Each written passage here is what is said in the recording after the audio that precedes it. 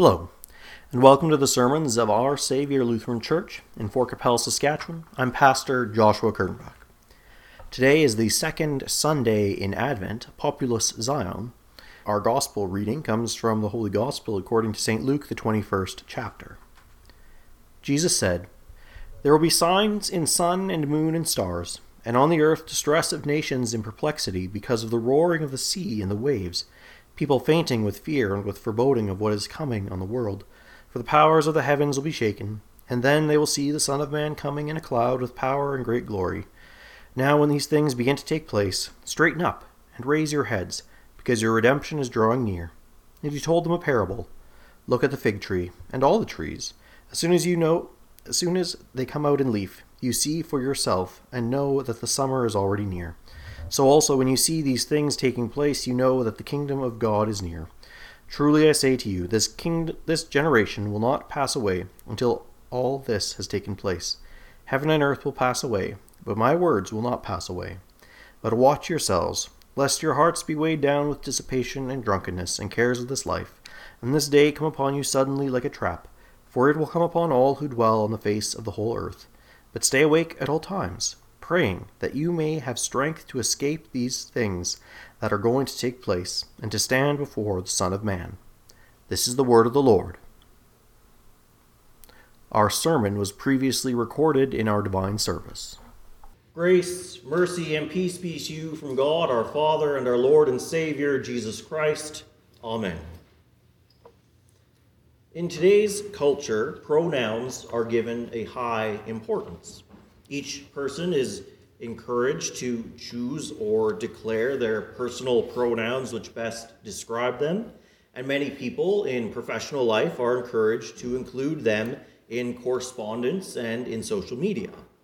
In our gospel lesson this morning, it is of great importance that we pay attention to the pronouns that Jesus is using when he is describing the end times and his return. For he is making a clear distinction between those who do not believe and those who do. And if we don't pay attention to the language he's using, to which pronouns he's using, then we can get it twisted up and misunderstand and misapply these sayings. Our Lord begins by saying, "There will be signs in sun and moon and stars, and on earth distress of nations in perplexity because of the roaring of the sea and the waves, people fainting with fear and foreboding of what is coming on the world. For the powers of the heavens will be shaken, and they will see the Son of Man coming in a cloud with power and great glory." When our Lord says this, we may think that this refers to all those who will be there at the end. But it's not quite right. Instead, he is speaking of those who do not believe in him, those who are thus outside of the church. He purposely uses "they" and contrasts it with "you" in the very next verse, where he says, "Now when these things begin to take place, straighten up and raise your heads." Thus, this picture which our Lord paints for us is at first about unbelievers. They are distressed, perplexed, and anxious, and in fear of all that they see going on all around them. They see the signs, but they don't see them for what they really are, signs of God's coming wrath and judgment. Instead, they only see the outward signs. They see the signs in the sun and the moon and the stars, but they attribute them only to natural processes rather than those which are guided by God. As they see the signs of God's wrath upon the earth and in the roaring of the waves, they only see the signs and they fear them. They see terrible things happening and they have a sense of dreadful foreboding about what is coming on the world. They respond like this because all they have here is this world, this life and its goods. And so these signs terrify them to their core, causing great distress, anxiety, and fear. All this comes upon them seeing and hearing the signs, not because they know what the signs represent. Thus, their fear is misplaced. Rather than fearing God, who created the heavens and the earth and is preparing a day burning like an oven when all the arrogant and evildoers will be like stubble, they fear the signs. They fear the cosmic signs. They fear the natural disasters and troubles befalling the earth. They fear wars and matters of the economy. They do not fear the Lord and his name. In a word, they're idolizing the signs by fearing them above all. They worship the signs by showing them fear and reverence. Out of this fear, they trust in their own designs for their own good and protection while ignoring and even despising God. Then they will see the Son of Man coming in a cloud with power and glory. And when they do, it will not be as their Savior, but as their judge, who comes to set them ablaze and strike them with a decree of utter destruction because of their wickedness. That is not so for you, brothers and sisters. For our Lord says concerning this very same time and day, "Now when you see these things beginning to take place, straighten up and raise your heads, because your redemption is drawing near." The Christian, that is, the one who has faith in Jesus Christ for the forgiveness of their sins, the one who, even though imperfectly because of the remainder of sin in our lives, fears, loves, and trusts in God above all things, sees these signs for what they are. We see them as signs of God's righteous anger and wrath over sin and wickedness and evil. Because of that, when we see these signs, we should not fear the signs themselves, but fear him who sent them, and repent of our sins and our heart's tendency to desire to fear, love, and trust in things other than God. And truly, these signs are all around us. There's changes in the weather and in the climate. There's natural disaster. There's pandemics. There's wars, rebellions. There's distress amongst the nations, and even those things that are mundane, which God has appointed for signs and the keeping of time, such as the phases of the moon, ought to remind us and move us to repentance. For they're all signs of the coming of the end, and we ought to recognize them as such and use them as reminders and opportunities to repent, to turn ourselves to God, and to trust in him for our good and our deliverance. But these things are also signs which confirm God's good will towards us who have been redeemed by Christ Jesus, purchased and won by his blood shed on the cross, delivered us from sin and death. For our Lord said, "Straighten up and raise your head, because your redemption is drawing near." These signs should move us to remember and to remain in our identity as God's redeemed people, as God's righteous ones who have been accounted righteous by faith in Christ. For we have been enlightened by the Son of Righteousness, who rose with healings in its wings, Jesus Christ. We have been brought to faith and new life.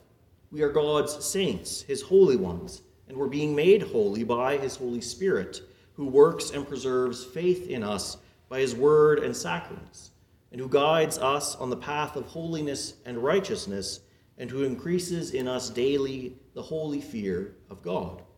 Therefore the Lord, through his prophet, can say to us with faith and those who believe and fear and love God, "You shall go out leaping like calves from the stall."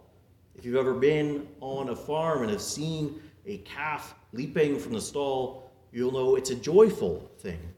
"You shall tread down the wicked, for they will be ashes under the soles of your feet on the day when I act, says the Lord of hosts. For that on that day there will no longer be any evil, whether in us or in the world." And so, to prepare us for that day, our Lord says, "Watch yourselves, lest your hearts be weighed down with dissipation and drunkenness and the cares of this life, and that day come suddenly like a trap. For it will come upon all who dwell on the face of the earth." This is directed to us, but in such a way that it tells us of how those who are without Christ will be. They're caught up in the things of the world. Their hearts are weighed down with self-indulgence and intemperance, or that is what dissipation means, and drunkenness and cares of this life. The current culture of the world around us is what's called therapeutic. And by that, I mean it seeks out pleasure, self-fulfillment, and self-actualization while avoiding pain at all costs. This is clearly seen in the culture's promotion and acceptance of promiscuity and a disordered definition of what love is.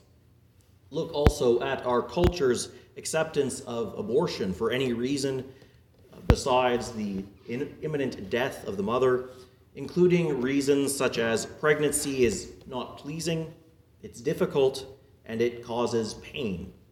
See the fast acceptance of euthanasia in our culture, a euphemism for doctor-assisted suicide, in order that one may not experience pain or avoid losing faculties which would impede self-fulfillment. And because these things oppose God's will, our therapeutic culture ends up mocking and belittling Christians because we oppose these things. Those that are caught up in these worldly cares of this life, will ultimately be caught up in God's wrath unless they believe as the just punishment for their sins. The day will come upon all suddenly, and it will be like a trap. Our Lord warns us, though, lest we also be caught up in this. For he says, "Watch yourselves, lest your hearts be weighed down with dissipation and drunkenness in the cares of this life, that the day come upon you suddenly like a trap." He warns us that the world and the culture will always be contrary to him, to faith, and to true love. And so we should always be on guard, lest we take into ourselves the cares and concerns of this world and its views in opposition to those which God would have us. St. Paul's advice is still good for us today. Bad company corrupts good character. If we surround ourselves with worldly persons and culture more than godly persons and culture, we can put ourselves into a dangerous position. That's not to say we cannot be around those that are not Christian. By no means, of course. That is the only way we can tell them the good news. But we must be careful lest we take in the world's views and values and culture, because we are surrounded by it, we are a part of it, and it's very easy for us to get mixed up in the way. And so if we find ourselves falling for the world's and the culture's lies and values, saying that the most important thing is to seek out pleasure, seek self-fulfillment and actualization, and avoiding pain at all costs and all suffering, then, brothers and sisters, we must repent and pray that God would take from us these worldly desires which weigh our hearts down and grant us new and godly desires which are in accordance with his good and gracious will. Instead, as God's holy people, as his people redeemed from the world by the blood of Christ who died in our place, as people he is sanctifying by his Holy Spirit who dwells in us, we should seek the things of God our Savior. We should seek virtue rather than pleasure and self-fulfillment. Seek to walk according to God's holy and righteous law, which is his will for his people. Seek to remember the law of his servant Moses, the statutes and just decrees that he commanded at Horeb for all Israel, for they teach us what true love is in relation to God and in how we serve our neighbor. We must not seek the avoidance of pain and suffering at all costs, like the world does. Mind you, that does not mean that we seek out pain and suffering, but rather that when we are faced with it, we accept it and endure it according to God's good and gracious will. For Christian suffering, whether it is being exposed to mockery, belittlement, and insult because of our beliefs, or whether it's from illness or accident, our suffering is sanctified by God's presence within us, and thus we participate in Christ Jesus' suffering. For he suffered for us greatly that he might redeem us by his suffering and death. And in doing so, he gave us an example of how we as his people are also to endure suffering in this life with the joyous hope and expectation of bliss and enjoyment in the world to come, thanks to Jesus' work. The strength and endurance which faces this suffering comes from God alone. And that's why we must, as St. Paul reminds us, pray without ceasing. And our Lord tells us also this morning, stay awake at all times, meaning be vigilant, not that we cannot sleep. Pray that you may have the strength to escape all these things that are going to take place and to stand before the Son of Man. Just because we're not to fear the signs, and just because we are not to be weighed down by the cares of this life, does not mean that this will be easy. In fact, it's just the opposite. Thus, Christ our Lord reminds us always to pray for strength of faith that we may rely solely on him, for strength of love that we may have a warm love when the love of many is growing cold, for strength of hope for redemption and eternal life when all seems hopeless, for strength of conviction that we may not waver to the right or to the left, but remain in his word. My friends, brothers and sisters, saints of God, your Jesus knows best how to care for you and to provide for all of your needs of body and soul. Take your cares and petitions and concerns to him, for he will answer. Thus, by his grace, you will be strong to stand before him on the last day, made strong by relying on him and his righteousness, which he won and imputed to you by faith, strong by the works of the Holy Spirit within you, who calls, gathers and enlightens and keeps all Christians in the faith, strong by his desire to save you, because he has redeemed you from this world, bought you with his blood, and sealed you with his Holy Spirit. May God grant this to us all, for the sake of Jesus' suffering and death, and through his intercession at God's right hand. Thanks be to God. Amen. And now may the peace which surpasses all understanding guard and keep your hearts and minds in Christ Jesus our Lord. Amen.